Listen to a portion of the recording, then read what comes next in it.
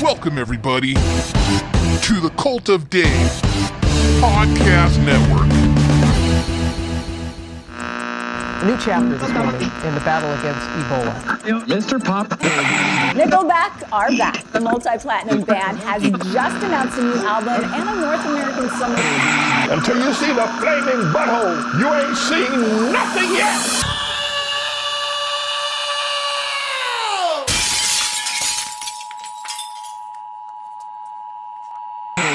Something good for ya.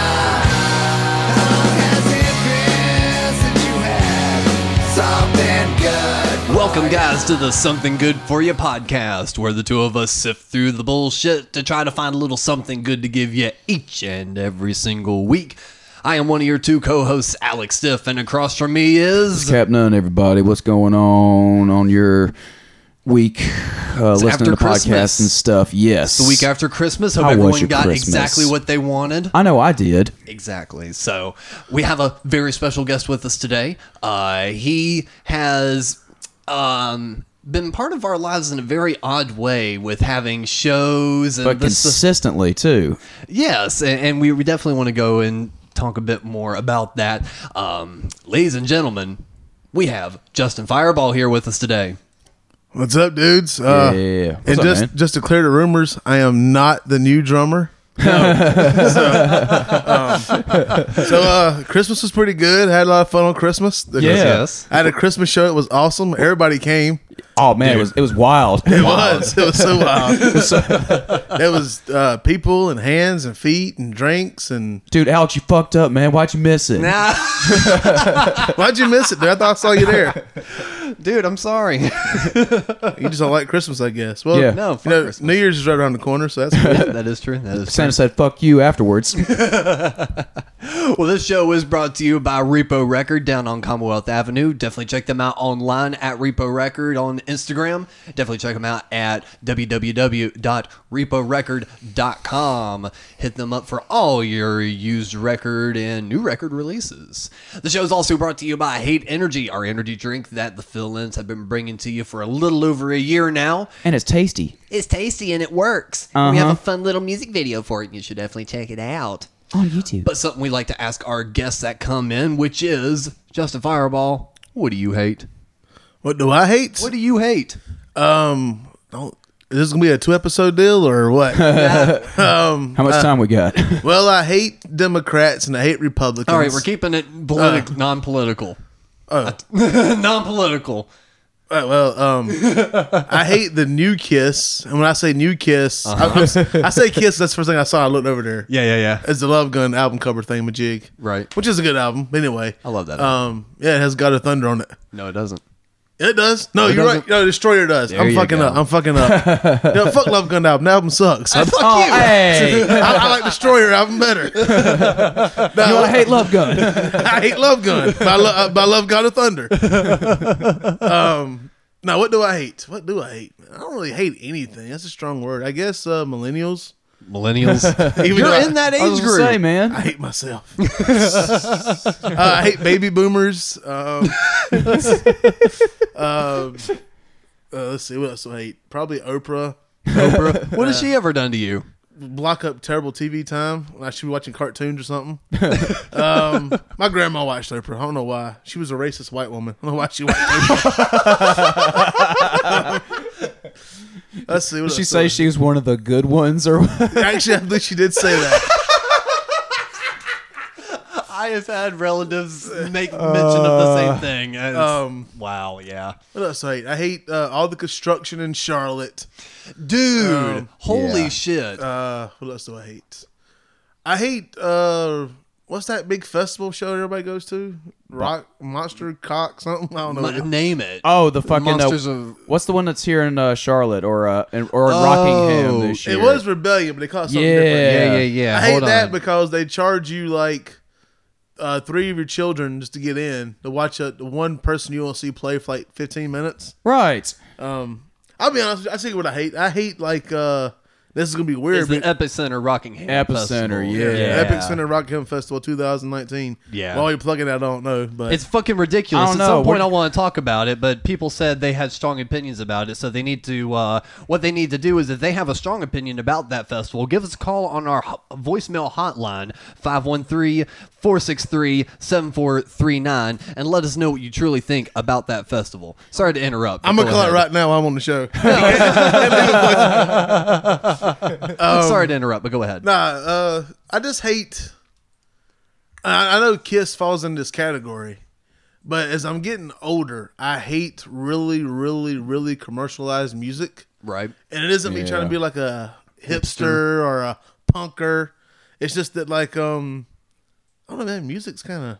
I find myself not even listening to newer bands. Like, everything I listen to is probably from the 70s and 80s. Do you even listen to like terrestrial radio or anything like that? Like any of the local radio stations at all? Okay. I do listen to 106.5. Okay. Because I do like, even though I don't call that rock and roll. Right. They call it alternative rock, but it's not rock in my book.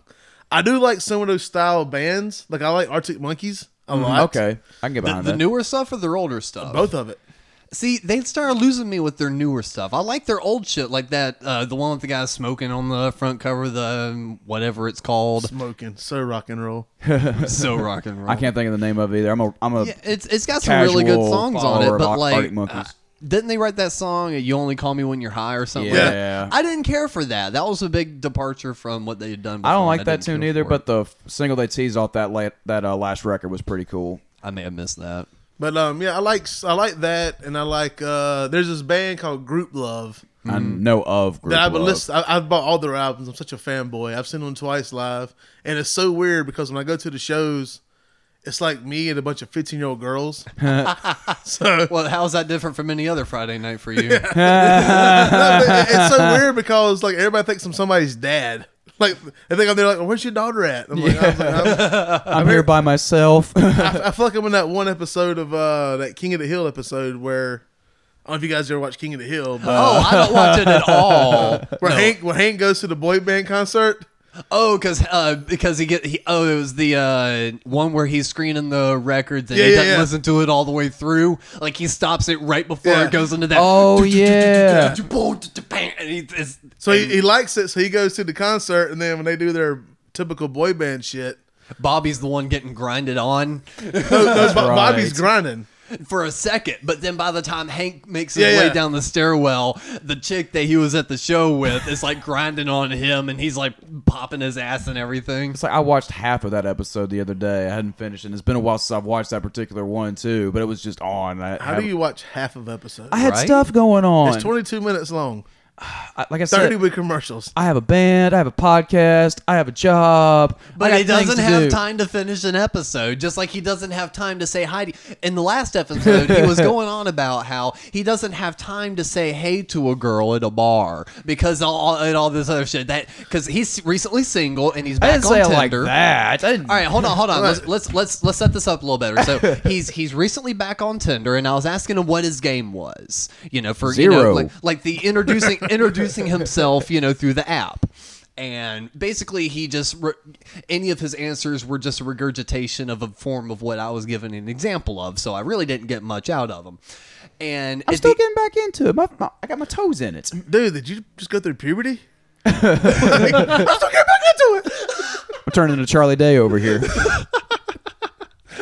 So throughout all this, I was telling him, I was like, well, you got to keep me updated now on your exploits and what's going on through Tinder. Yeah, how many chicks you finger banged?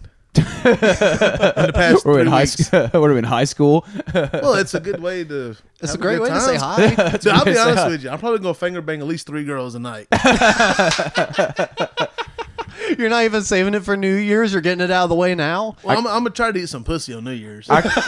Okay, look, part of the fun of Tinder is going on is reading profiles and finding all the more ridiculous entries that you find on there. Like this one person right here is hiding her face with a smiley face Let me emoji. see that. What is that? There you go.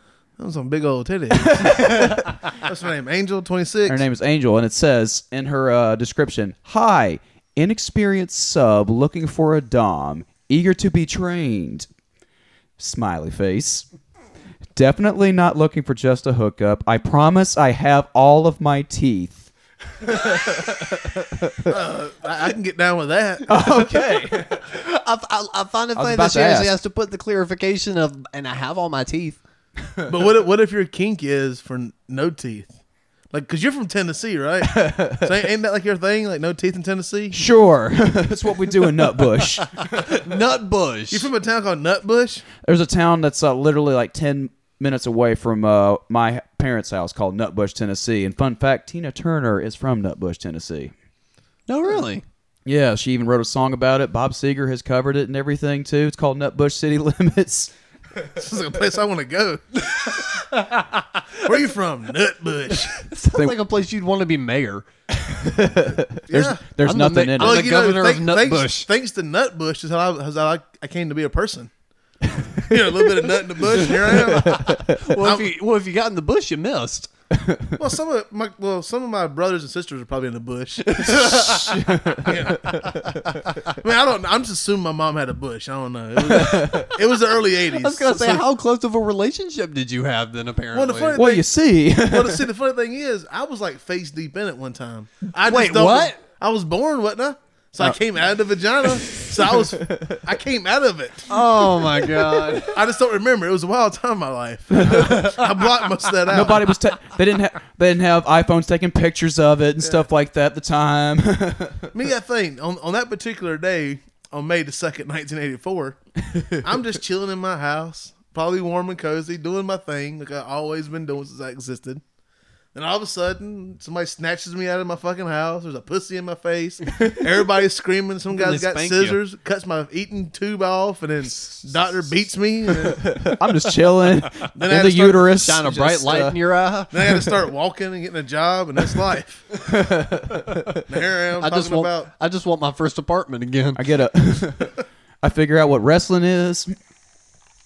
Oh yeah, we're definitely gonna have to go into all of that. Well, you probably don't have this problem because, as the listening audience have now seen, you were definitely a riot. You're a laugh and a half. Basically, whatever pops in your head, you basically just blurt it out. Trying to be two laughs, not just a laugh and a half. Come on, man. But for the normies out there, which I have to fall in play of that sometimes because I have to deal with the public a lot, there's a lot of thoughts that pop in my head throughout the week that I just may not really blurt out.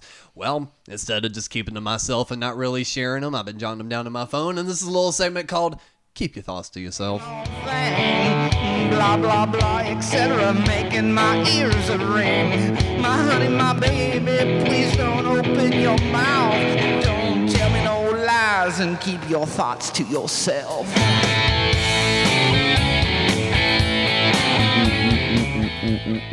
And You actually need to quit doing that so close to me saying self, because it is a bitch to get you cut out of that.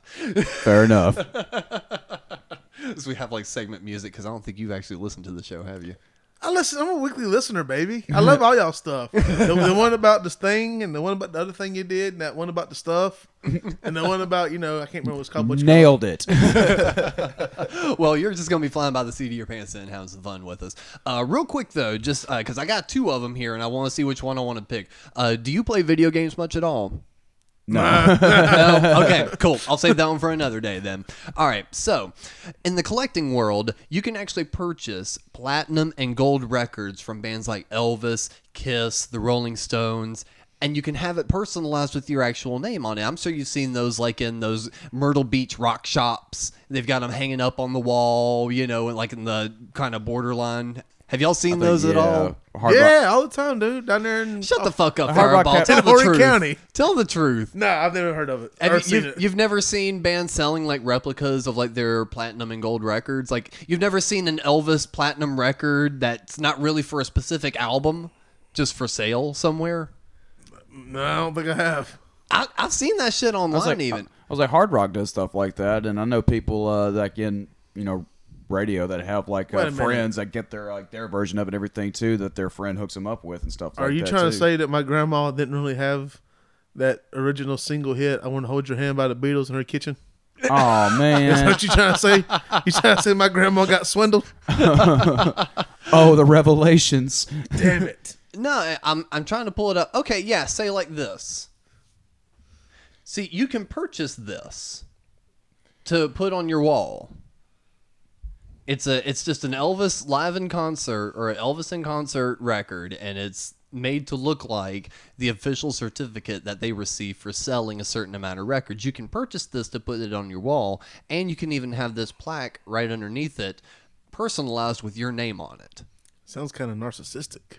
I was gonna say, what is the I was like, point why? of that? Yeah, why would? It's not your award. You didn't do jack shit. So yeah, that's Elvis's award. It's a fake, but then my name's on it.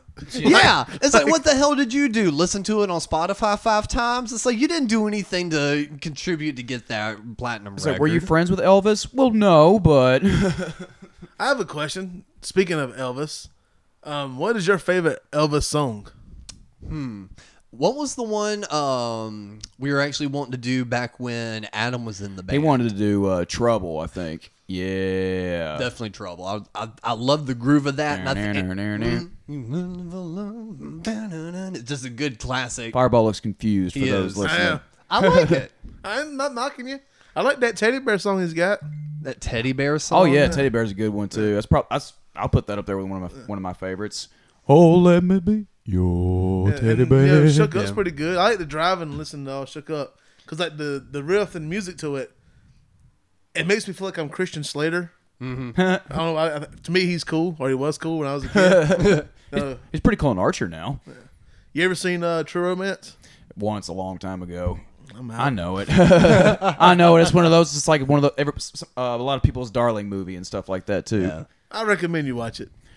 Gary Oldman's pretty cool as a gangster in that one too, with his like he has like a ghetto His accent name is and everything in it. what's his name? I forget. Drex. Yeah, Drexel? actually, yeah, Drexel, something like that.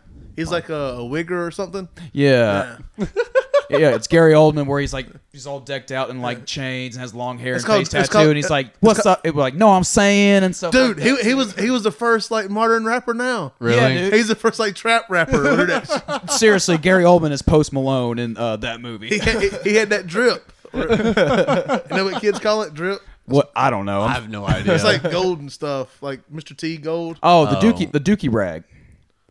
I think it's called what? Dookie rag. Yeah, if you read Ben grandpa Westhoff's book about rap and stuff like that, they call them Dookie ropes. No, Dookie ropes. Dookie Ropes. The Run DMC chains are called Dookie ropes. That sounds lingo. terrible. It does, but that's what What do you they're call the called. silver one? I don't know. So A pukey rope? we just had somebody with us verify that. Yeah. Wow. That's nuts. Danielle with the production And that's such a assistants rabbit over there. hole to go down when you're just talking about purchasing a replica platinum and gold record Right. of a band. So I guess in the end, that's maybe a thought I should have kept to myself. What was your thought? Just just the first part. Oh well, segment's over. speaking about Dookie, nah. Well, good Green Day album. It is a good Green Day decent. album. It's decent. Not the biggest Green Day fan. I appreciate their other ventures better, like I do. Foxborough Hot Tubs. I ain't gonna say I love it, but when I was a kid, which would have been when they was in their, well, I guess they're still pretty big. This has been like a 94 to 98. And they're just starting to blow up. They were like 98 been, that stuff was like tremendously good. But also, I was like 10 at the time, so yeah. I'm not sure if that same kind of music would have came out today if I would have enjoyed it. But 10, 11, 12-year-old me really dug it. Oh yeah. Yeah. And I'm still learning the bass licks from Mike Dirt and everything too, because I've always been a fan of his style and his playing too as a bass player. Oh, he's a great bassist. I enjoy his bass playing at least. yeah. Well, one of the new segments, we always try to bring up music news, and sometimes there's not really that much interesting shit really going on anymore. So this week we're going to debut hopefully a new segment, and I've kind of looked in advance, and this seems like this is actually going to be pretty good.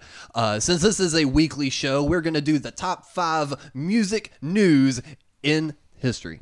On for this the day, week. I Yeah, guess so on this instead of day. like an on this day. Okay. I totally fucked up explaining it. I was like, of history. Yeah, it's like a top 5 music history this Okay, week. lay it on me. All right. So do you want to? I kind of mixed it in. I didn't want it to all be cheery or all be positive things, but it's all just music things that happened throughout the week from December 23rd all the way from December 29th. All right, this is give me one topic. We'll spend 3 minutes talking about it. Then the next one. All right. Well, in 1995, Chuck Berry was arrested after taking 14-year-old Janice Noreen, who is unbeknown to Berry is working as a prostitute, across a state line. He was sentenced to 5 years jail time after racist comments by the judge. Berry was freed. Oh shit! Starting off hot there. Yeah. That's what I call. Because Chuck Berry has had quite a checkered past, Yeah. all the way up to his death. Not exactly the greatest human ever. First of all, I'm gonna say that's called rock and roll. Second, he did have a song called "Ding-a-ling." Yeah. Just saying.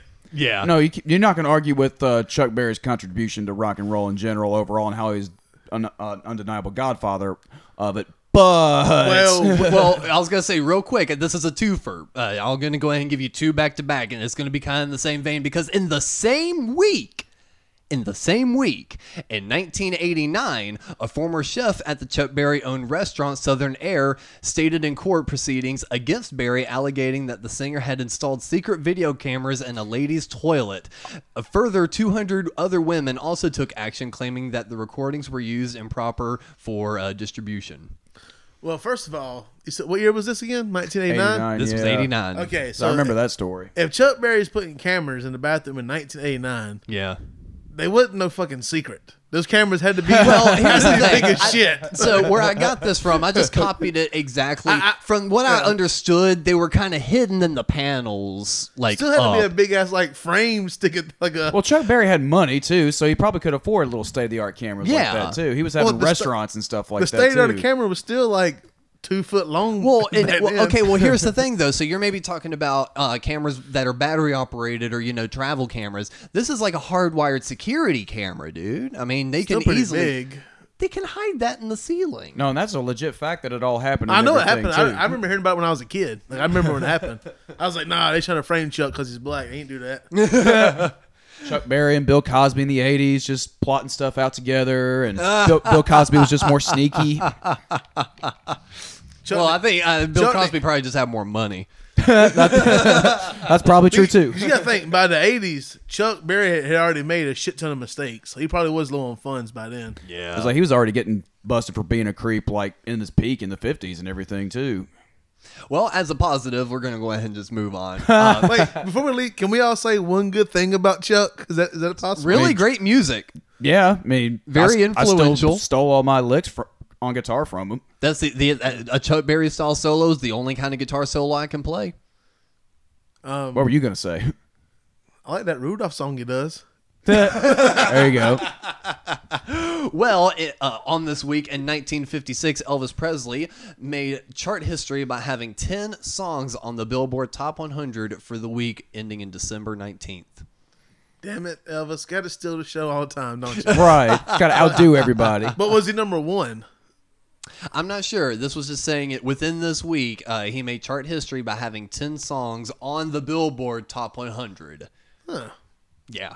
Well, that's pretty cool. I didn't know that. That's, Right? I ain't really got nothing to say about it. I was just There you go. It's just like, good for him. And this week in 1977, the Sex Pistols played their last ever UK gig until 96 before splitting at an Ivanhoe's in Huddersfield. These Whatever. damn UK names. It was a charity performance before the audience of primarily children. Was that the one where they did No Fun, and then Johnny Rotten essentially says, "Fuck everybody, we're done"? I'm not sure. It says their last ever UK gig. I think they did their final show in the US. Oh, okay. I think I think you're right. I'm pretty sure about yeah. that. I don't know a lot about the Sex Pistols. I mean, I know like the basic minimum. Mm-hmm. Have you guys heard the story about how Sid Vicious got kind of manhandled by Freddie Mercury? I've seen stories of Freddie Mercury like calling him names and stuff like that. Yeah. Apparently, this is what I've heard, so I wasn't there, obviously. So they're recording somewhere in London or some crap like that. And in the same studio, I guess. Like Queen's in one studio and down the halls, the Sex Pistols. Right. And apparently Sid Vicious was well known for being a total, like, this asshole. He was a junkie, so And so like, he walked in one day and was like making fun of Freddie Mercury for being kind of feminine and bringing opera into rock and roll. Right. And so Freddie Mercury was like, whatever you say, Simon Ferocious. yeah. Oh, I have remember seen that. And like grabs him by the coat and throws him out the fucking thing. So, Wow.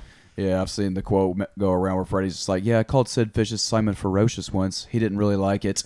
I remember hearing about that. I didn't know about him manhandling afterward, but yeah. Well, apparently, from what I've heard, I know the movie just came out and shit, but before the movie came out, I'm a really big Queen fan because growing up, my dad, all he ever listened to was Queen and ZZ Top. Nice. Oh, word. So that's all I knew what music was until I was like 7. I thought it was just Queen and ZZ Top's all that existed. Well, I was kind of under the same thing. All I really thought that existed was Kiss and Ozzy.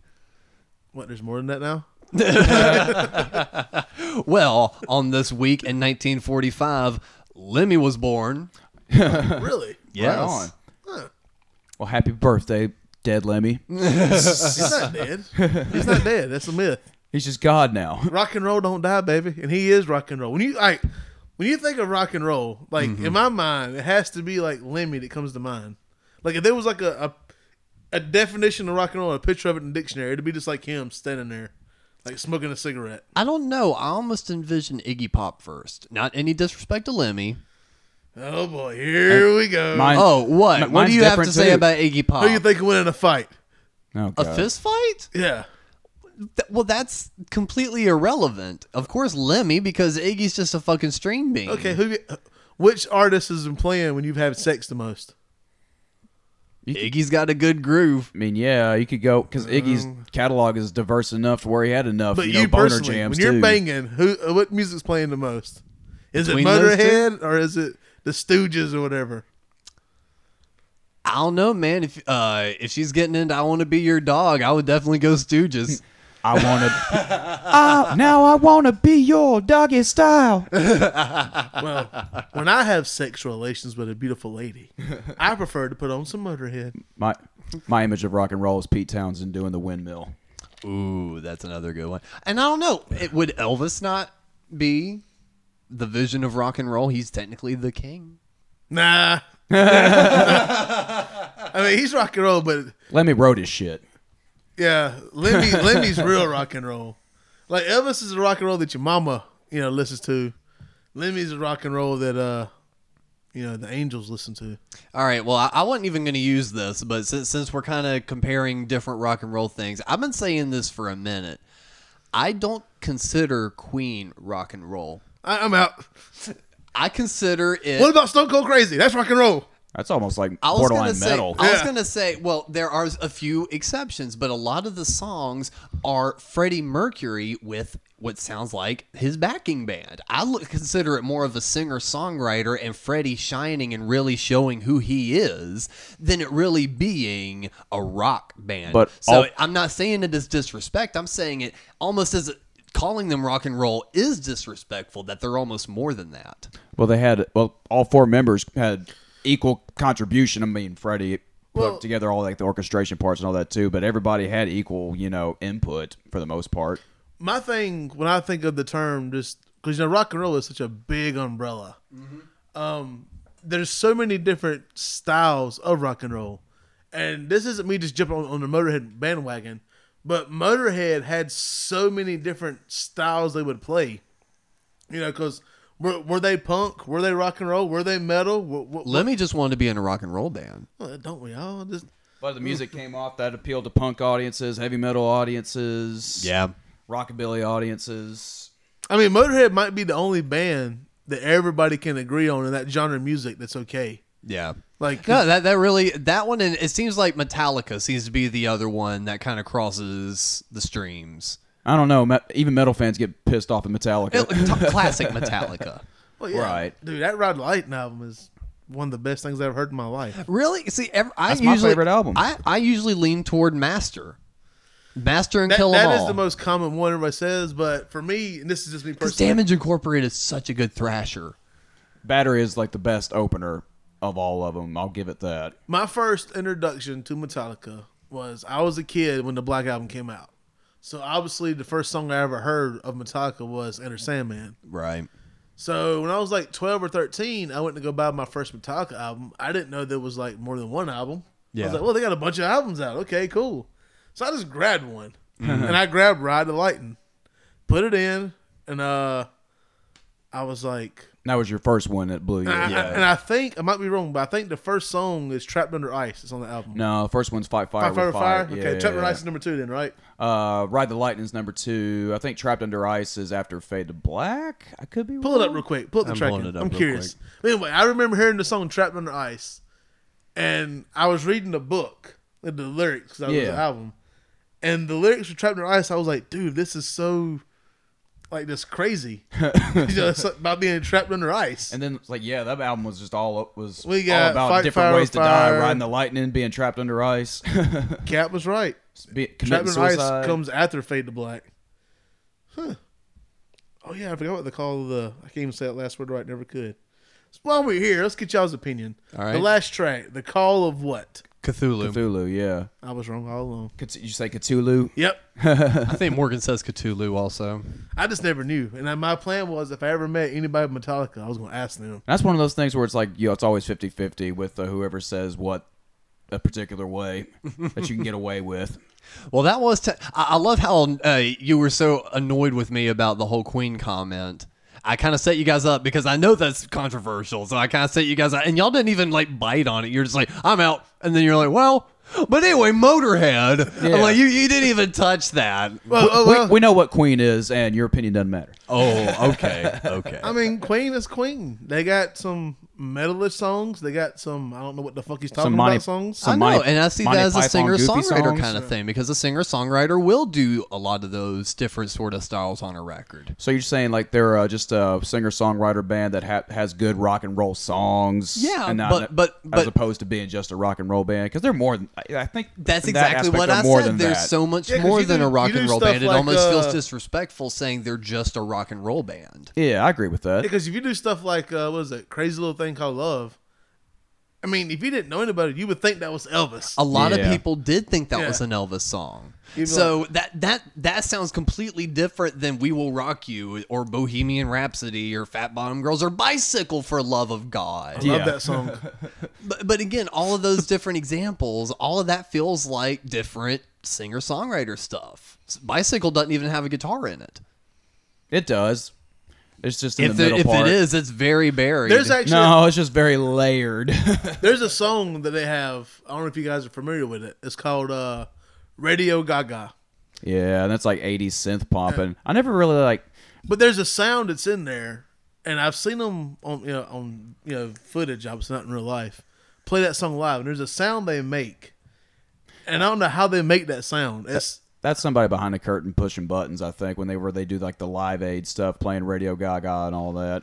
But everything That I've had seen to have them, been I mean, it could be a bass with a pedal. I mean, I don't know how. I always wonder how they do it. I've been trying to like watch and see, but Yeah, there's bands will do that every now and then, where they'll have like the 4 members up front, and then they'll have people behind the curtain doing keyboards and stuff like yeah, that too. That's definitely. pretty common. Oh yeah. That might have been what it was to Not round Motorhead. out the, Not Motorhead. Exactly, not Motorhead. you get a 3-piece, maybe a 4 if somebody's sick that night. And all those amps are on. Oh yeah. No, that was the thing. Cause we caught that show that they were doing with Anthrax a few years back. It was like literally a few weeks before he died. They were Yeah, playing the over last here time at they the played Fillmore, Charlotte. I think. Wasn't it Fillmore? Yeah, it was the Fillmore. Did you not? I what I'm talking remember. about? I didn't go. And it was a weird thing because we were nervous going into it, going, I hope Anthrax, doesn't wind up being the highlight of the night because everyone had been talking That's about good. Lemmy being sick. Yeah, as good And as we were- Anthrax is. Well, and but we were everything, nervous too. about We it going into it, like, oh God, well, I hope this he was isn't one of canceling those. shows left and right leading up to it. Yeah, so we knew that we were getting a rough and shape Lemmy, and we were just like, oh no, I hope we don't walk away going Anthrax was the better band of the night. And it was such a weird thing because Anthrax felt tighter and closer to the record, but Motorhead still had such a sound and vibe and feeling to it when they played. It was still powerful. It was nothing can touch it. There's nothing else like Motorhead, period. Nah, there's not. Even when Lemmy's on his damn deathbed, we were enjoying every single damn song. I wanted to go to that show, and it was like 2014, maybe something like that. Yeah. Yeah. Because there was a chick I was messing with at the time, and she had bought tickets. She bought one for her, and then one for whoever. And I just happened to be at the time that whoever. Oh, yeah. Because we were messing around. But I didn't go because I was like, I'm just some guy you're messing with, and you should take somebody that's your friend that in case we don't work out, because chances are we won't work out. Right. We only been talking for like 2 or 3 weeks. So I was like, take somebody that's like your real friend, so when years pass, you can look back and say, me and my friend went to that show. No, that's when you go, all right, thanks for the ticket. Well, see you later. Work your way Well, up. I wish I would have now. But I was trying to be a nice guy. I was like, take one of your friends with you. You and your friend will enjoy it more than me and you being there, because I don't really know you that well. It just me talking about getting drunk, watching Motorhead, and going home trying to bang you. Right. Which, if I can go back in time, I would totally do all those things. Well, I think that's been a pretty good introduction for you. I think the listening audience has really gotten a feel for who Justin Fireball is.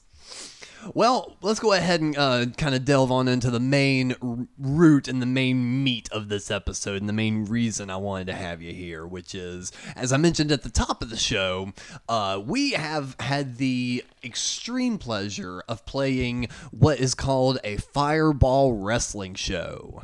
Why don't you tell the audience a little bit about what a Fireball Wrestling Show includes? Well, it's a show with my name stapled on it. Clearly. And it's got wrestling and music. Well, what else, man? Come on. You were like the ultimate fucking promo guy, and I'm like opening the floor to you to really like the description whip of a your movie you dick see on out and DirecTV fucking or some shit like that. plop it on the damn table, and here you are just wimping out on me. Now, come on, Fireball. What the hell is this bullshit? It was a night of thunder in the clouds. There we go. It's more like it. I was sitting on the porch smoking a cigarette Yes. when a 3-headed beast approached me. Oh, Lord. Oh, Lord.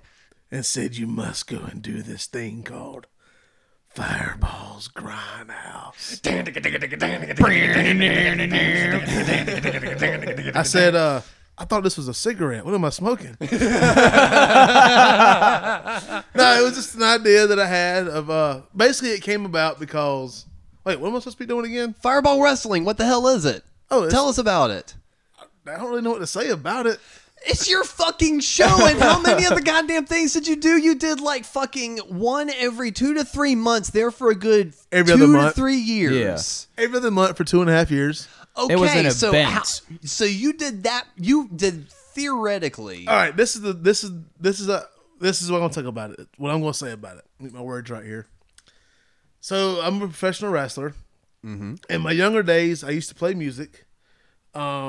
I'm also somewhat of a stand-up comedian, and I'm also somewhat of a sideshow act, and I do burlesque. So yes, he does. So I've met Mikey knows. He met your sister. He did. She's a hoe. Faux show. So when we doing those 5 things in my life, I've met so many different people that just spreads out over that network, right? Right. So when I started getting a lot of success in wrestling, I got to the point where I was getting booked like every weekend, like every Friday and Saturday night, which is when most of your burlesque shows is, most of your rock shows, music shows, right. Side shows, comedy shows, all that.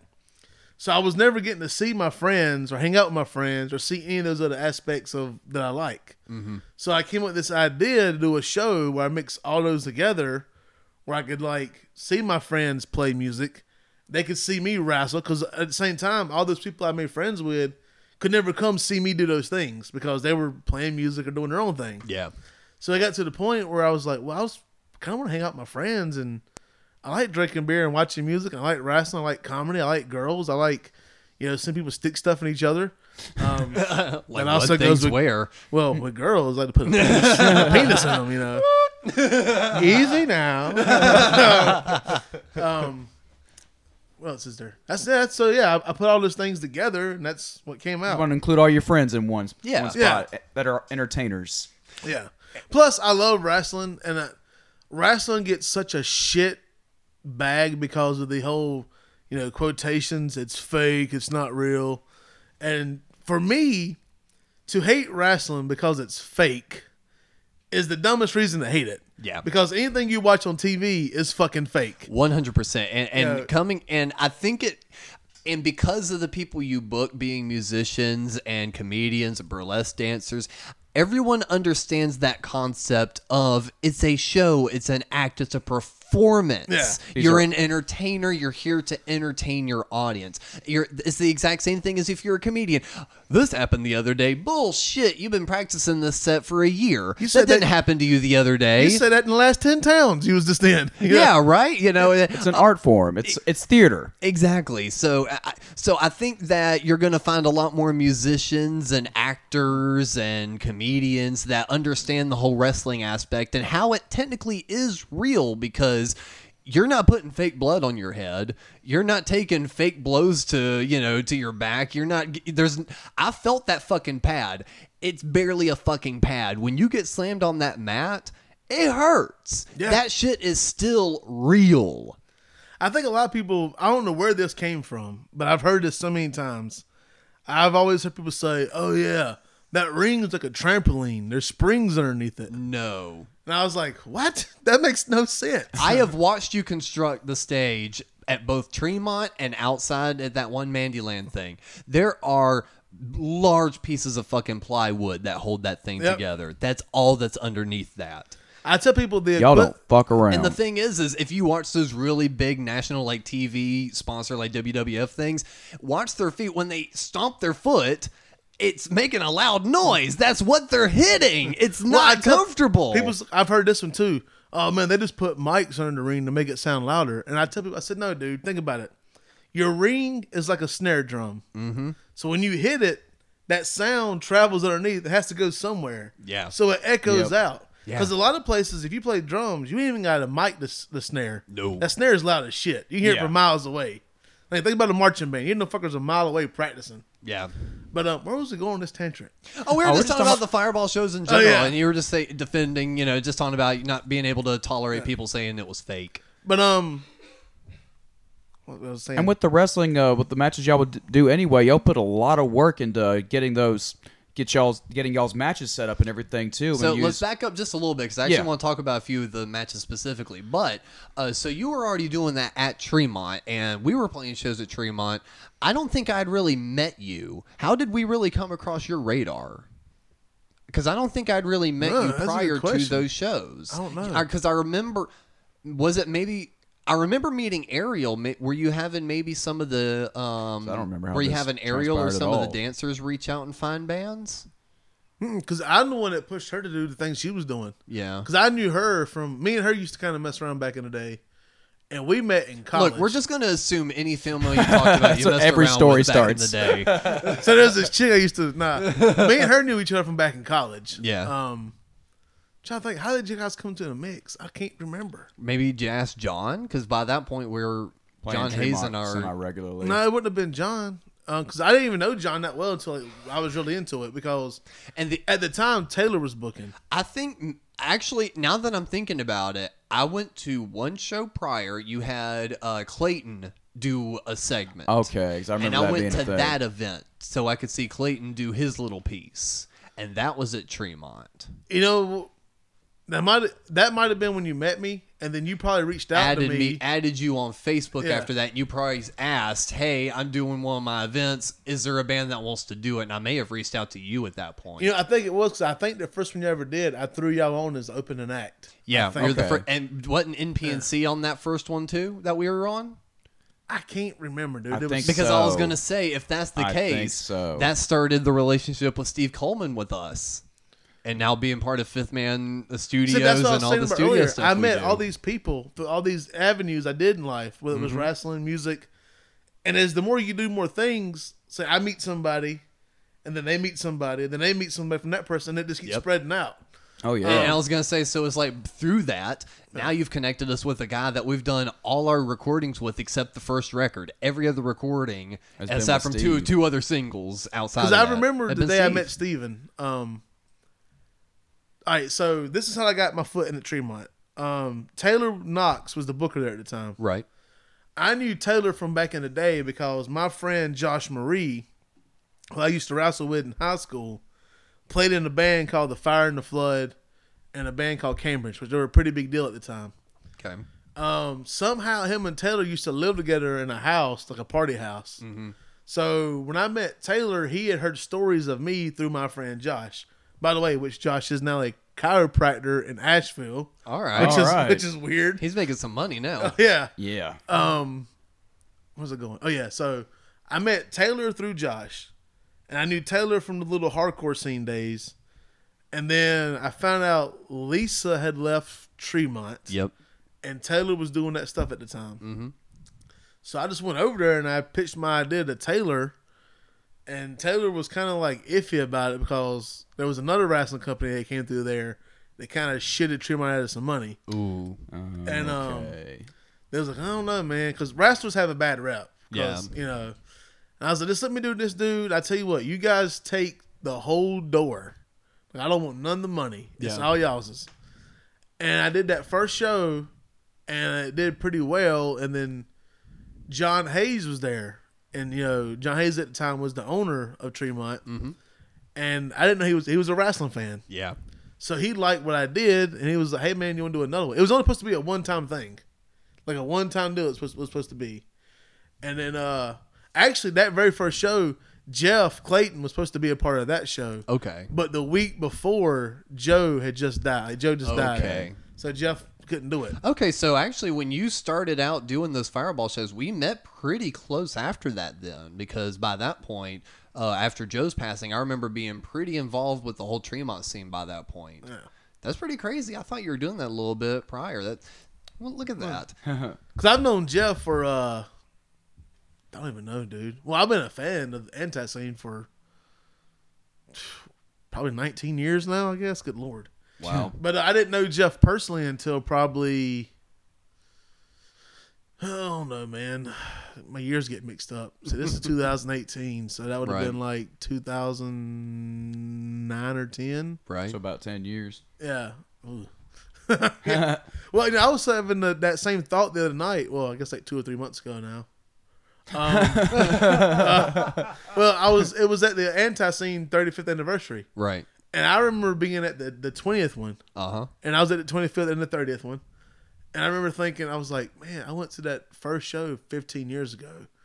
And that seemed so long ago to me. And then I started thinking, like, in Jeff's aspect, like, Jeff's been doing that for 35 years. Yeah. Which is a long damn time. Mm-hmm. That's like, I'm 31. I don't even know anybody who's been married that damn long.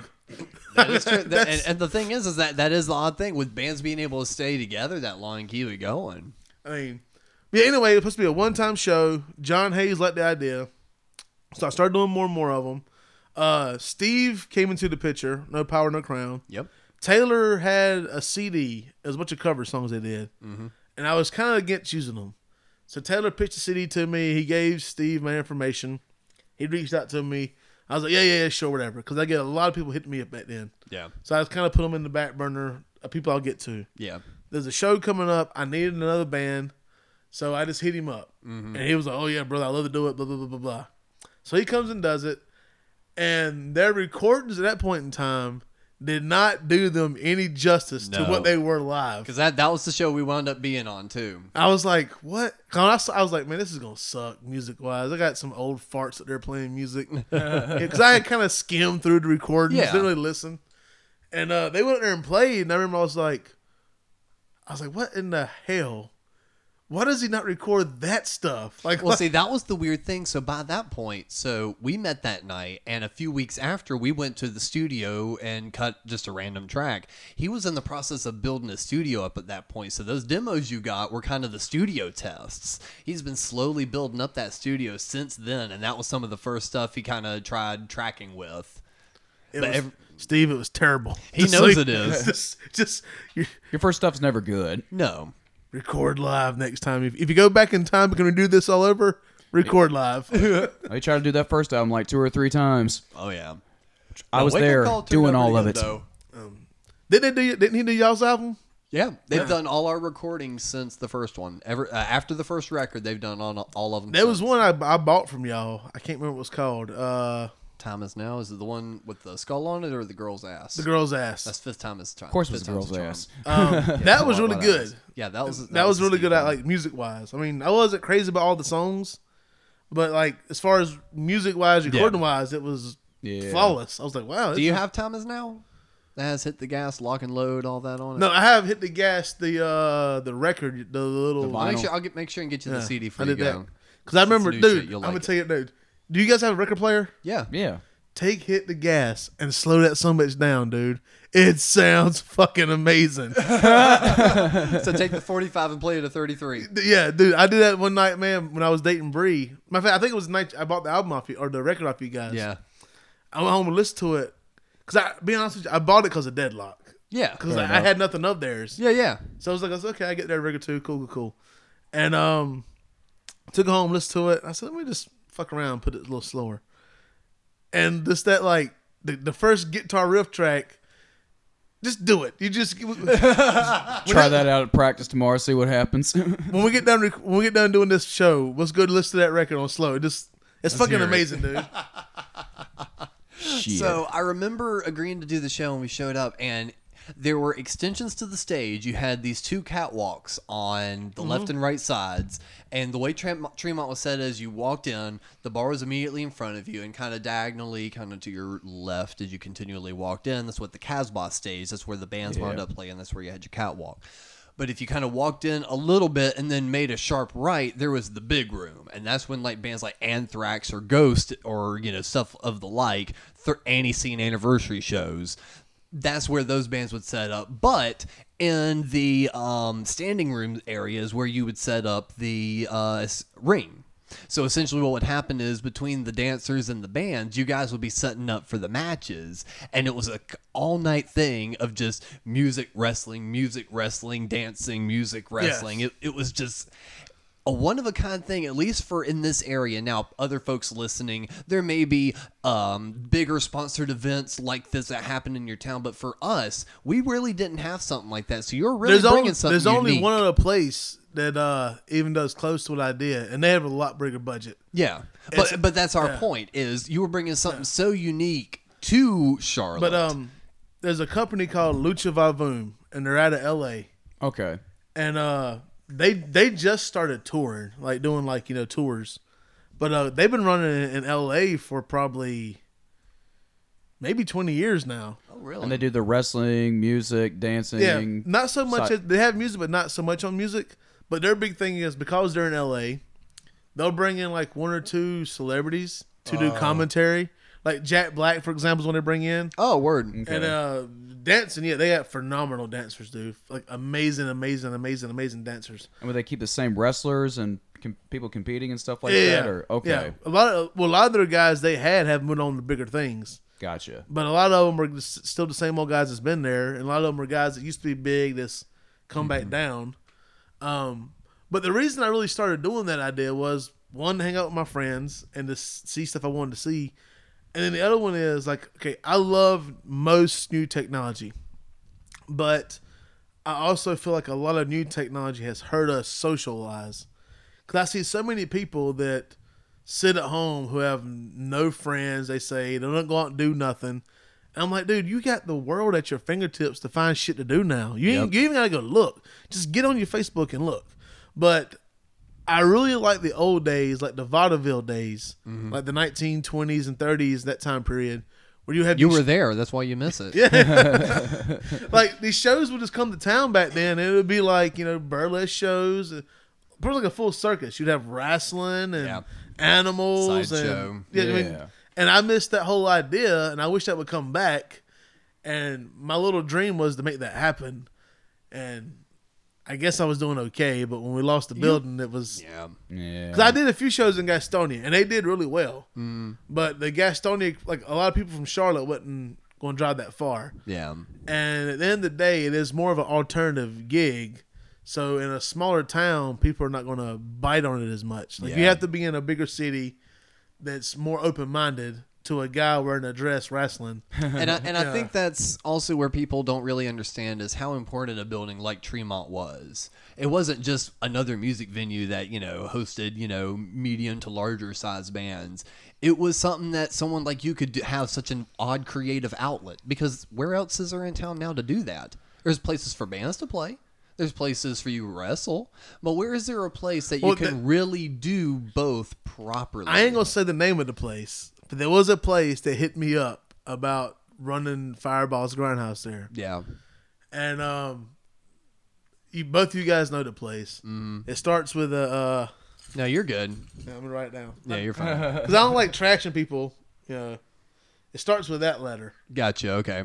Yeah, I know exactly. Yeah. So they hit me up about doing it, and I was like, yes, I would love to. That place is almost just as nice and kind of cool. Yeah. But they was like, yeah, just give us $5,000 up front and you can run here. That sounds about right. Yep. And I was like, what? I've reached out to that place before about just trying to book a show there, and they gave me the same thing, just about putting a local showcase together. I was like, $5,000? I said, dude, if we sell tickets at $100 a pop, we might make $5,000. Yeah. But nobody's gonna come for $100 a pop. No. You know, so I was like, I love you to death, but I would have not gone to that show No. for $100. I was like, A cool 20, 25 was worth it. That was well worth it. I was like, $5,000? I've never made that doing one of them shows. Yeah. I wish. I know everybody thought we was rolling in money, but I can promise me we wasn't. No, most shows we didn't get paid. Because I'll be honest, if it wasn't for I think we got like $20 one show. Because if it wouldn't have been for John being so kind that he was at the time, and Shane looking out for me and Taylor looking out for me, I probably couldn't afford to do those shows. Yeah. Because they were cutting me a heck of a door deal. No, Tremont always did good, especially for people that they saw were putting in a bunch of hard work and actually doing it themselves and not just kind of half-assing it. If they could tell it wasn't a hobby, that you're really passionate about something. I'll tell the truth. I guess it's been, 5 years now? 4 years since it went out of business? So I guess I can tell the truth now. So I never paid a dime to get that building when I was running there. Yeah. I knew other companies that wrestled to work there, they had to pay $500 to $1,000 to run there. It's a larger company. I never paid a dime. My deal was, it was always 50-50 with the door. Mm-hmm. And then there was one night, I had booked a show because I paid like whoever the headlining band was, I'd pay like pretty well. When I say well, I mean like $100, $200. As well. Yeah. And like the top, whatever the main event was, I always make sure they got paid because usually the main event was the crazier matches. Yeah. I was gonna say we'll get into that in just a second. So there was one night, dude. I remember the show very well. I thought it was gonna draw crazy. The main event was me and Mike Levy and a barbed wire match. I remember that one. And the one the bands had booked was Dirty South Revolutionaries. Uh-huh. So I was like, this show is gonna draw fucking good. It drew 23 people. Yep. You know, and I think it was because the date. I think it was close to something. No, it was September 13th. It was the weekend after Labor Day. It was a good weekend. Yeah. And that was a weird night. I'll tell that whole story in a minute. I guess I can tell these stories now. So that night came to an end. I saw Taylor and Shane count out the money. I was like, guys, just don't even count it. Yeah. Let's pretend like this never happened. y'all keep the money. Yeah. And I'll just go my own way. That same night, we worked it into an angle. Me and John got in a legit fight backstage. Yeah. Over something. And of course, we resolved it like within 20 minutes. Yeah. Okay. But there was legit heat. Heat is Rass's term for like fucking pissed at each other. Right. Like it was furious, dude. And it was nothing that John did. It was nothing I did. It was just two heads butting. Yeah. Because I was mad about something. I can't remember what it was, but I was mad about something. And John had just got the news that day that they were going out of business. Yeah. And John had told nobody. He told me that night. And he was like, don't tell nobody. Was that the one where you had a whole bunch of the commentators up on the stage? Was it that night? Maybe. It was the night that when that happened, I let things get really crazy that night. I let everybody get in the fucking ring because we didn't know there was going to be another one. I was there. I was there for that one. I'm trying to remember it. Because there was two more after that one, but we didn't know if there was going to be another one. Because Right. John didn't know when the date was going to be for Right. them pretty much closing the doors. Right. And so all that came with that night, and John told me, he said, don't tell nobody. So I didn't tell nobody. And so everybody, and it made it so bad was I had people hitting me up to book shows in December and January and February. Yeah. Matter of fact, you was one of them. Yeah, probably. And I couldn't say nothing. I was like, I don't know, man. We'll see what happens. See, I remember that distinctly now. Let me tell you what I thought on that side, okay? So, because it wasn't that big, I remember that now. We were actually on that show. I'm pretty sure I was on that one. And I remember hitting you up going, I want to do it again. When you went, yeah, we'll see about that. I'm sitting here going, motherfucker's acting like this because it wasn't packed out. Now he's trying to blame me for this? No, it's just because I didn't know what it was going to be. I mean, I had Yeah. the dates picked, but we didn't know what was going to happen. And then everybody knows what happened. You know? Yeah. Yeah, it still stuck around for a little longer. But It's a damn So shame. there- 3 more months, what it was. Well, one of the things I did want to talk about, though, were those matches, because there was a few times, at least from the audience point of view, it got really hairy there for a minute. Yeah, y'all were doing some ECW shit. Now, I Yeah, do like it. There was some. Now, I Lego do like match- it hairy, baby. There were some Lego matches, some fluorescent bulb matches.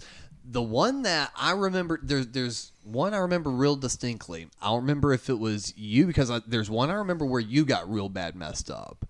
But there was one night where a match had to be called early because someone got so messed up it had to do with that kitchen sink. I was in that one. Was that you? It wasn't me. It was a guy named Terry Houston. Okay. Okay, that's why I remember it then. Yeah. What went down on that one? Because y'all did wind up cutting that a little soon. Yeah, that whole match lasted a total of 5 minutes and 23 seconds. Wow. It was a 3-way dance, street fight, which means each person gets to bring a weapon with them to the ring, and then there's like other stuff placed throughout for you to use. Yeah. And it was me, a guy named Hardcore Terry Houston, and a dude that is a legit monster named Mosey Kumawa. Big fucking giant black I was dude. wanting to say it was Mosey, but at the It same was. time, I didn't want to say that and be wrong. But yeah. I remember that. So we're doing the match, and I had kind of gave a hint to the commentator at the time before I said, listen, I have a kitchen sink out there. So I need you to say they're using everything but the kitchen sink. So when you do that, I know to go get the kitchen sink. Right. Oh, boy. And so we're fighting, we're brawling. Actually, I broke my toe that night too. Really? Yeah, again. But hey, it's all fake. Yeah. It's just, I mean, I broke my toe like 1 minute into that match. And so I do that spot. I break my toe. I roll to the side. My friend Richie says, they're using everything but the kitchen sink. So I get the kitchen sink. Mosey cuts me off. I drop the sink. I roll to the other side. I'm nursing my foot. My foot's hurting like hell. Yeah. I didn't know it was broken, but I knew something was wrong. So something goes down. I come back around the ring, and I see Terry laying there, and there is like enough blood that I'm not even explain it. I've never seen that much blood in my life. Okay, so Yeah. so I actually had like front row seat to that. So because that happened, so say you walk right into the room from the bar, that happened bottom left, and that's right where my row of seats were. So I was sitting right there, and yeah. It was one of those things where I was looking at it going, they've never used fake blood before, but there is a lot on the ground. Because you guys will juice. You guys will, it's part of it. But I'm just looking at that going, oh, God, they're really going all out tonight. And finally, like, there was that shift in the room of, like, vibe where all of a sudden people are like, oh, this isn't cool anymore. Yeah. Or like it got too real. Yeah. Because I remember I walked around the ring, and I was like, what the fuck is all this? Yeah. Like, it was just like I've never seen that much blood in my life. It was like pulling up black. Yeah, man, Like, it was like that was dark. like a kiddie pool of blood. Like, Yeah. And I was like, what the fuck happened? Like, who's dead? And I looked over and I saw Terry laying there. And I was like, well, we have to get him out of here. So I'm going to go ahead and just pin him. And Yeah, because he didn't whop him with the sink. He let go of the sink, and it went long. so Terry's over there. So me and Yikes. Mosey start hitting each other. And I'm going to break the kayfabe wall here for a minute. So me and Mosey hitting each other. And the whole time I'm trying to tell Mosey, I'm like, dude, we need to get Terry out of here. We need to get Terry out of here. Like, Yeah. bad. So Mosey's like, all right, take control. So I start punching Mosey. I think I hit Mosey with a sledgehammer in the stomach or something to get him out of there. A little revenge. So I go over and I tell Terry, like, Terry, you out. He's like, no, I'm still good. I said, no, dude, you out. You got to go. Yeah. So I pinned him. He was pretty pissed about it, but I pinned him, and I guess he went to the back. I guess his girlfriend came and took care of him. So, and unfortunately for me, when that happened was, I didn't even know about this. Mosey had some bamboo skewer barbecue sticks. I remember that one too. So I turned around, he kicks me in the stomach and starts stabbing these fuckers in the top of my head. Yes. And I have the footage at the house. I wish I should put it online. It's been like 4 Send years. it to me and I'll post it on our page. So I walk around the ring with these things sticking out of my head. Uh-huh.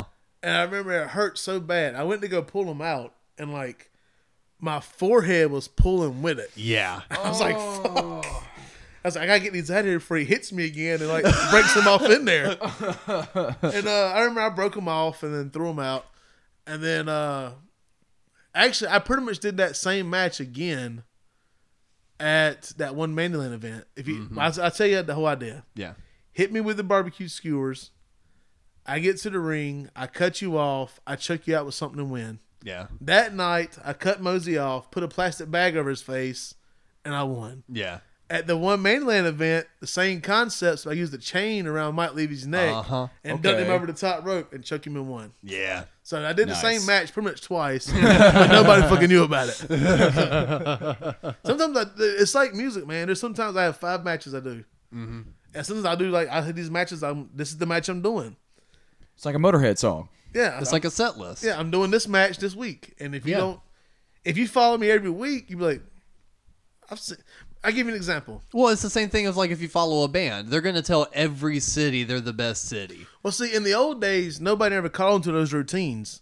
And then when TV started getting really big for pro wrestling, people started catching on to like special moves and stuff. Right. For example, Yeah. Ric Flair. Everybody knows Ric Flair's going to get thrown into the turnbuckle, flip over the top, get clothesline, and roll out and run down the aisle. Right. You know, every time that's going to happen. You know, when he goes to the top rope, they're going to cut him off and throw him off every time. Mm-hmm. But see, in those days, nobody knew that. But then when you see it every week on TV, you're like, 24/7 and everything with all the coverage that it got. Then it's like, wait a minute, he's doing that same spot 1,000 times. Mm-hmm. He's wooing every time he does something. So then it started becoming like a catch case, which worked out for wrestling. Yeah. But back before there was big TV exposure, nobody knew those things happened. Mm-hmm. Much like if you're It's like, oh, he's about to do the thing. He's about to do the thing. like if you're just a person that goes to a concert once in a blue moon, like say one every 2 years. Yeah. When you go to that concert, it means so much more to you because you really feel like you connected with that band because that band's like, you know, this is the best crowd we ever had, Yeah. and all you people make us want to Yeah. come back here again. But if you've been to enough shows, we love you. I've been to shows where I followed a band for like 3 times in a row, Yeah. and they'll say the same things, you know, word for word, and that's just what it is. And, Yeah. there's this one band called the Feel Nuts, the Fill Ins. Oh, yeah. Those guys suck. Yeah, they suck. Who? I watched them try to play a song called Saturday Night something on a Sunday night one time. I was like, what kind of buildup is this? Hey, we made it work. Be like, hey, it's time to party like a Saturday night, even if it's a Sunday. You did. I remember I was like, We make it work. was that show? Was that the show with Goat and Your Mom? I think so. Did y'all play that? Yeah, we played that. It was y'all in DSR, right? Yeah, DSR was on Yeah. that. Yeah. That was a weird show. That was fun, though. That was a fun Yeah. show. But one of the other matches I remember, Morgan had to come to your rescue on. What happened on that show? I don't remember that one. That was the one where There's a lot of you people coming got to my rescue. Yeah, you got fucked up. I think it was one of the crown matches, trying to be the king. That wouldn't have been me Grindhouse. because I was never in those matches. Were you never in those? There was one though where you did get bad messed up, and a few folks, like even on your team, were yelling "towels, towels." Was that which one was the one where Mosey took his fucking underwear off and his Oh dick was just God, hanging out? yeah. I think it was that show. Okay, that would have been probably Blood Red Summer. Okay. Was it me and a dude named Seth in a Maybe. no canvas death match? Maybe. It was definitely one of the death matches. Like there was 'cause like you went there's all no out. like, we pulled all the ring up. It's just wood. Clayton was in it. What? No, Or what, he I don't hanging think out. he was wasn't on. in it. He was hanging out. Yeah. Yeah, that was that night then because I remember Okay. Necro Butcher would have been there. That's why Clayton came. Okay. Yeah. Because I remember talking to Jeff afterwards, and it was like, I wish I could do Jeff's voice, but I can't do it either. What the hell was that? Don't worry about it. Beavis? Jeff's never sounded like that. No. Try to do the laugh. Yeah. But anyway, I remember Jeff kept telling me, he was like, what the hell, man? I came to a wrestling show when I walk in, I see a black dude naked on top of the damn ring rope. I was like, yeah. Dude, that caught everyone by surprise. We were like, whoa, did not know we were going to see Mosey's dick tonight. when that spot came up, we were backstage talking because I wrote almost everything that happened on that. Yeah. And I said, all right, guys, so what do y'all want to do? And Mosey was like, well, I want to do something that's going to catch their attention. And I jokingly said, I was like, just take your boots off and wrestle barefooted. Yeah. He's like, what? I said, yeah, just take your boots off. Like, hit him with your boot, throw your boot to the side, just wrestle barefooted. People think that's weird. He's like, what if I take my pants off? I was like, I don't want to know anymore. Because if I don't know, I ain't got to lie and say I did know. Yeah. You ain't gonna be responsible. Yeah, because the night before that happened, actually, Yeah. the night before that happened, there was a show at Tremont. Murder Junkies. The Murder Which Junkies. actually, let's sidetrack a little bit. There's a documentary out on Showtime, in the Showtime. Yeah, Showtime. Called it's a G.G. Allen documentary, and there were people filming there that night.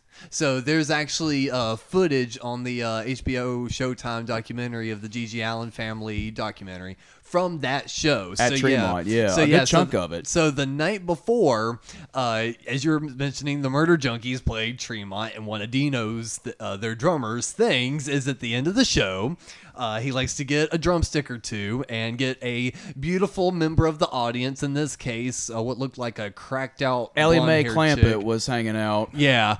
So she got pulled up on stage. He handed her the drumsticks, and she got to insert them into his booty hole. Yeah. So the night before, we had already got to see some pretty crazy wild action at Tremont. And Dino's playing butt naked on the drum kit anyway. Oh yeah, but it's the Murder Junkies. We were expecting it. It's like Well, it was, I remember Shane. But see, that's the get thing, so though. pissed about it. We were expecting it. We were expecting it at the Murder Junkie show. We know what's up there. We come to a Fireball Wrestling show. We want to see some titties and ass, not dick. And we got Well, dick. I don't discriminate. I tell you, there's nothing about that show. Okay, And when Mosey pulled his dick out, I turn around to Clayton, I look at him, I go, 2 dicks in 1 weekend at Tremont. What the fuck? all right, there's a funny story about that. Okay, I'm gonna say it's funny. It's kind of fucked up. Some of the best funny stories are There's a fucked up. guy named Ed Zahn. He's an older dude, probably in his 60s. He used to work for ECW back in the day. Oh, wow. And he lives here in the Charlotte area, and he had hit me up wanting to come to the show. I was like, "Yeah, man, I'd love for you to come. I know who he is. We know each other from passing, and stuff." I was like, "I'd love for you to come to the show." He's like, "Well, I have 2 daughters. One's 15 and one's 16. Can I bring them?" I said, "Yeah, but it's kind of an 18 and up show. It gets pretty graphic." But he's a pretty cool dad. Like, he's a pretty cool guy. Okay. And he's like, I said, I tell you what, I'll talk to the guy that owns the club, and I ask him if it's okay if you're there with them, you sign off a waiver that they come in. And of course, it all went down that way. So they come in, and that spot comes up, and I had forgot they were there. 'Cause I remember I was behind the curtain watching. I was like, "Fuck!" There's like a 15-year-old girl sitting in the crowd. And I remember watching. And let's pause again. We said Mosey was, big. How tall is he? Probably 6'5", And he is a big Probably- motherfucker. probably 350, 400 pounds. Yeah. I mean, I don't know how much he weighs because it's hard to tell because he's so tall. Yeah. So But he is a tank of a human being. he's a pretty big dude. Yeah, he's pretty freaking big, and he loves big fat booties. Just throwing that out there? Hey, context. Yeah, well, who doesn't really? I mean, Fair enough. But so that happens, and they're in the audience. Did you get any sort of feedback about that afterward? not really. I remember Ed didn't say nothing about it. I just remember thinking, I was like, oh well, we all gotta grow up sometime. Can't come back from this. But the more I know about Ed, he's a pretty cool guy, and Yeah. his daughter. Matter of fact, one of them is probably like, I guess she's like 20 now, 21. She's a photographer who travels a pretty good bit and does like photo stuff for wrestling now. So Oh wow. So it ain't like it fucked them up or anything. I don't think it did. I mean, but then again, she does take pictures of wrestlers. I mean, wrestling's a pretty I'll be honest with you. I love wrestling, but wrestling is a fucked up thing. It is. Entertainment in general is just a fucked up industry. Yeah, I mean, what's the nicest way to say this? So you guys all know all the stuff going on in Hollywood. I guess it's about a year ago now with the whole casting couch stuff. Yeah. Yeah. And I try to tell people, I was like, dude, that exists on any kind of level of entertainment you in.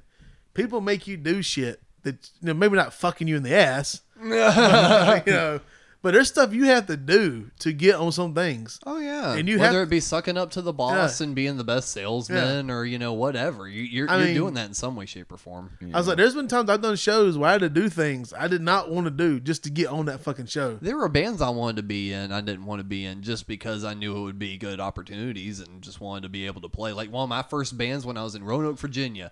Horrible, like Rob Zombie kind of rip-off band, but it's like they would need a How dare you guitarist. talk about the body bags? I'm telling. and those guys just needed a guitarist. It was easy music, and they were going to be touring though. So I was like begrudgingly agreeing. But it still got me out there, got me road experience at a real young age. So it's like I still did things I didn't want to do just because Wait, I knew it would. So you're actually from get it done. Virginia? No, I was born and raised in Charlotte. Spent some time in Gaffney, South Carolina. Moved back to Sorry to hear Charlotte. that. Yeah, I know.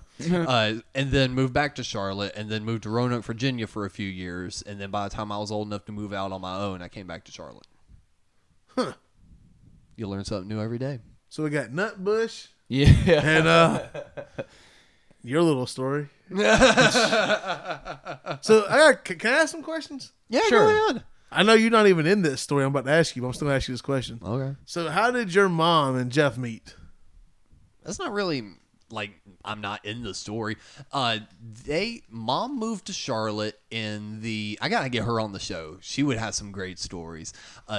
From the best of my knowledge, she moved to Charlotte in the 80s, met up with some friends, and they were like, hey, come to the Milestone. She went to the Milestone a few times, kind of got wrapped in with that crowd, and then heard about Annie Scene, and it wasn't at the Milestone, but saw them somewhere else, and became friends with Jeff and Joe, and it just ever since then, I think it was less than 20 shows in for Annie Scene that she saw them the first time. It was like less than 20 shows in for them. Dude, talking about just old stuff.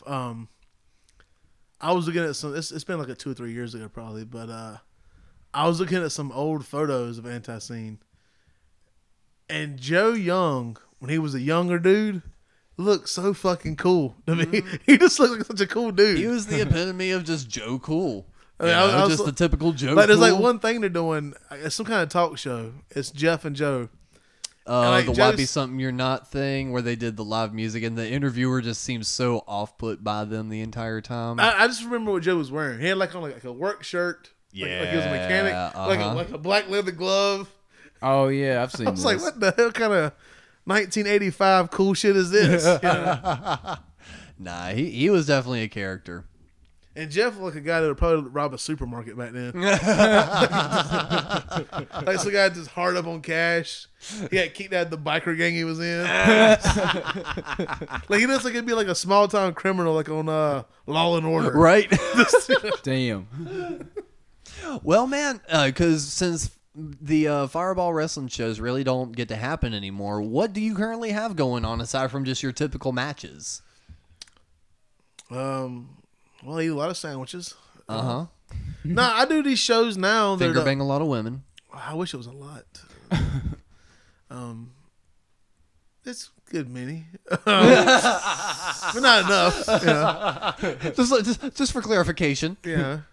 For any of you ladies listening, if you want to get these sweet nothings in Yes. your ear, Oh god. if you want to get finger banged, I know a guy who can help you out. But I her don't name is imagine. Lady Fireball, I don't imagine ladies have that problem finding dudes to finger bang them. right? Yeah.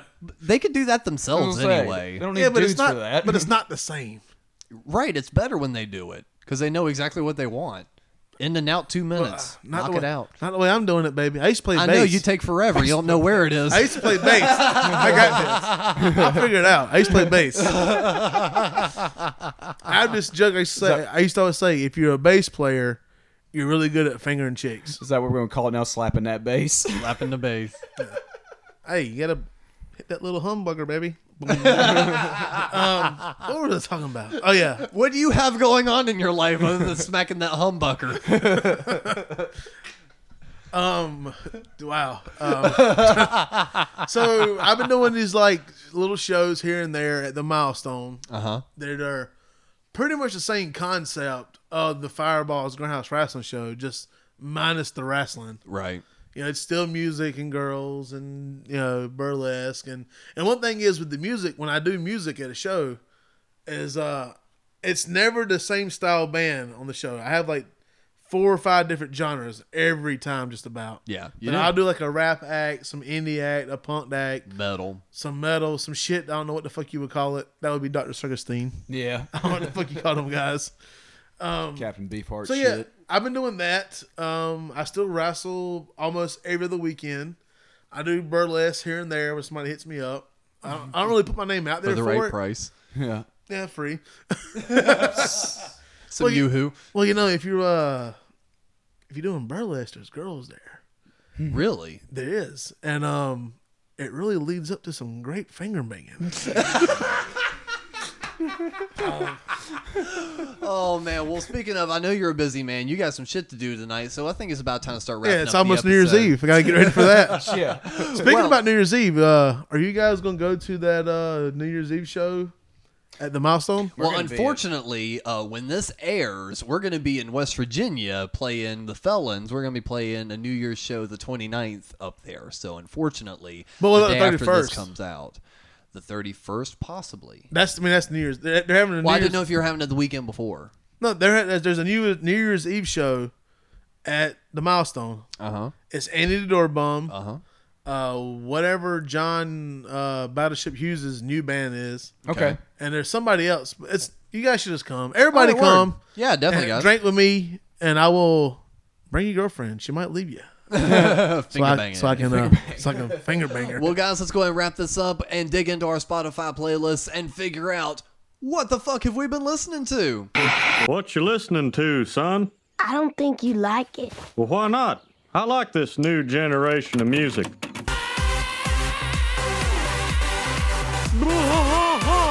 Where did you record this? I bought it at the mall. What that person on your tape has is a medical disorder.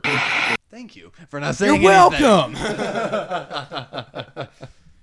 All right, this week I'm going to go kind of a little bit off script. I've been picking a bunch of rock and roll bands lately, but because next week, because we're doing a show at the Rim next week, we're going to be talking with Brad from the Rim, and he's going to be helping us do our best albums of the year. For And sure. and I think what we needed to do, and I'm going to go and throw this out now, Okay.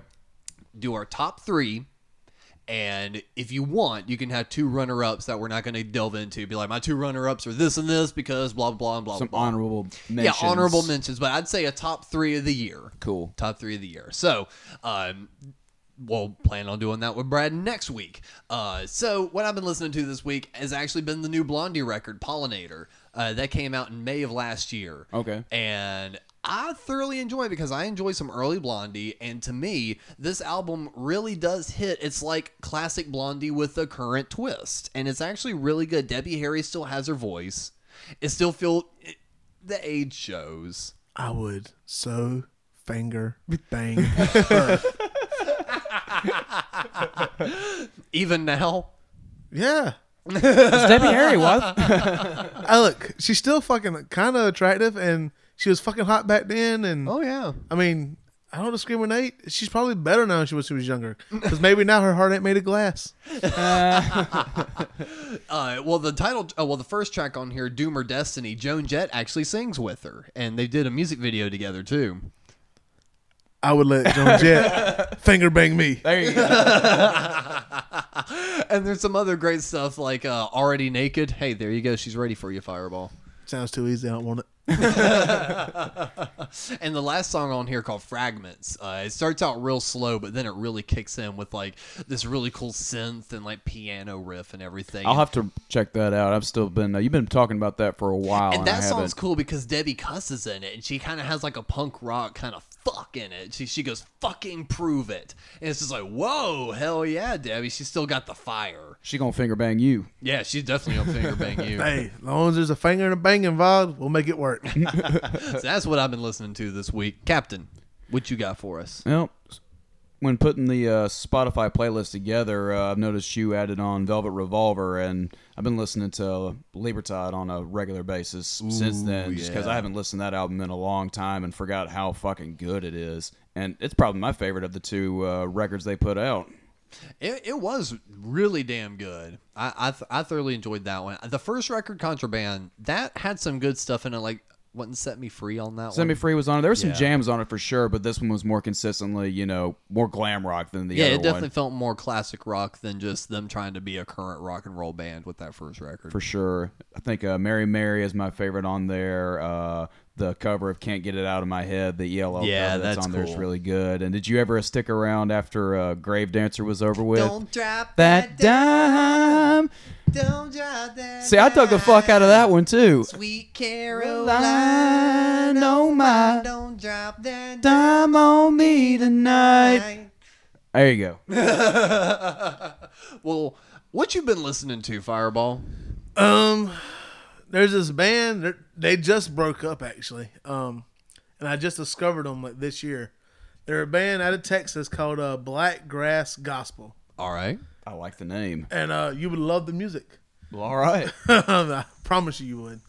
I've been listening to them. They're it's like a bluegrass with some punk to it. I guess folk punkish. All right, dark grass. What do you want to call it? kind of like Goddamn Gallows or something like that. Yeah, Exactamundo. That would definitely be it. Cool. Yeah, you would love it. Excellent. But they got a song called well, I'm not sure if that's the name of it, but the song, I think the name is called "Eat the Living," and it's just a cool fucking song, and the whole album's pretty good. As far as I know, they only have one album out.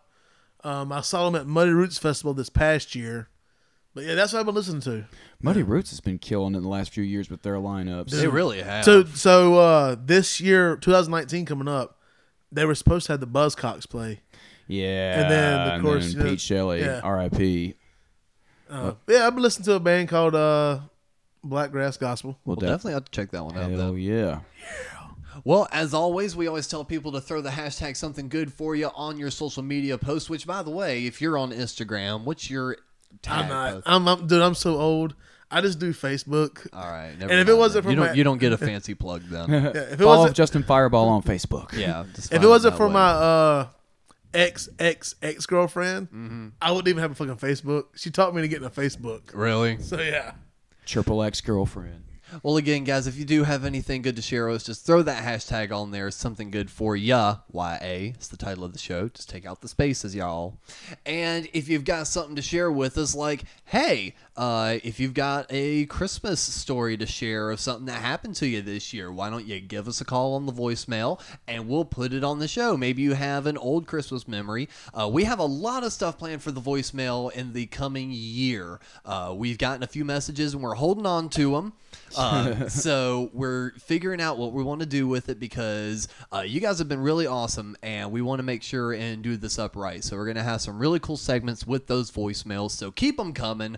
We're loving them. And we're going to, if you got a topic for us, if you got just something to add to the show, if you have anything, even if it's just a bitch at us, give us a call at 513-463-7439 SGFY. See?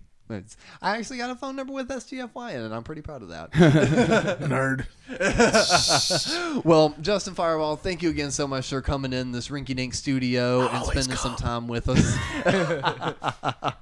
You got to come back because I have a feeling the audience is really going to like you. So I have no reason to jack you off. You're not doing these shows anymore. I don't get invited, so I have no reason to jack you off. You're just a great friend. Get a steady drummer, and I'll invite you to some shows. Oh, hey! I've been trying. I know you have. Well, Captain Nunn, do you have an outro for us? Yes. Thank you to Daniel Mick for providing us with production assistance. There you go. See you guys next week.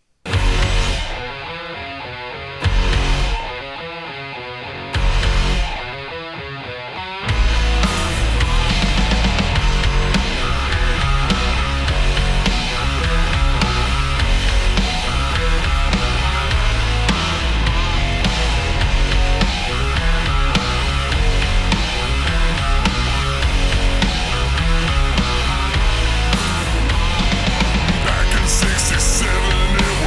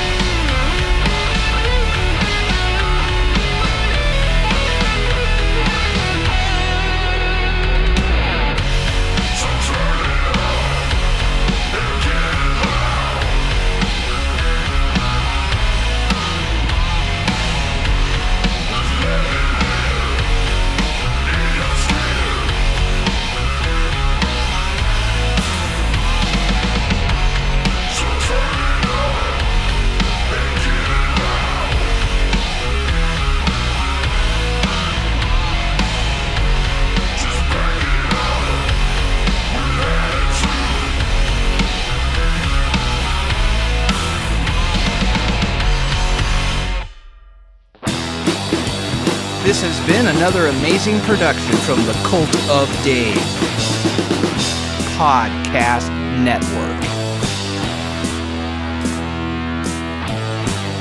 Everyone in this room is now dumber for having listened to it.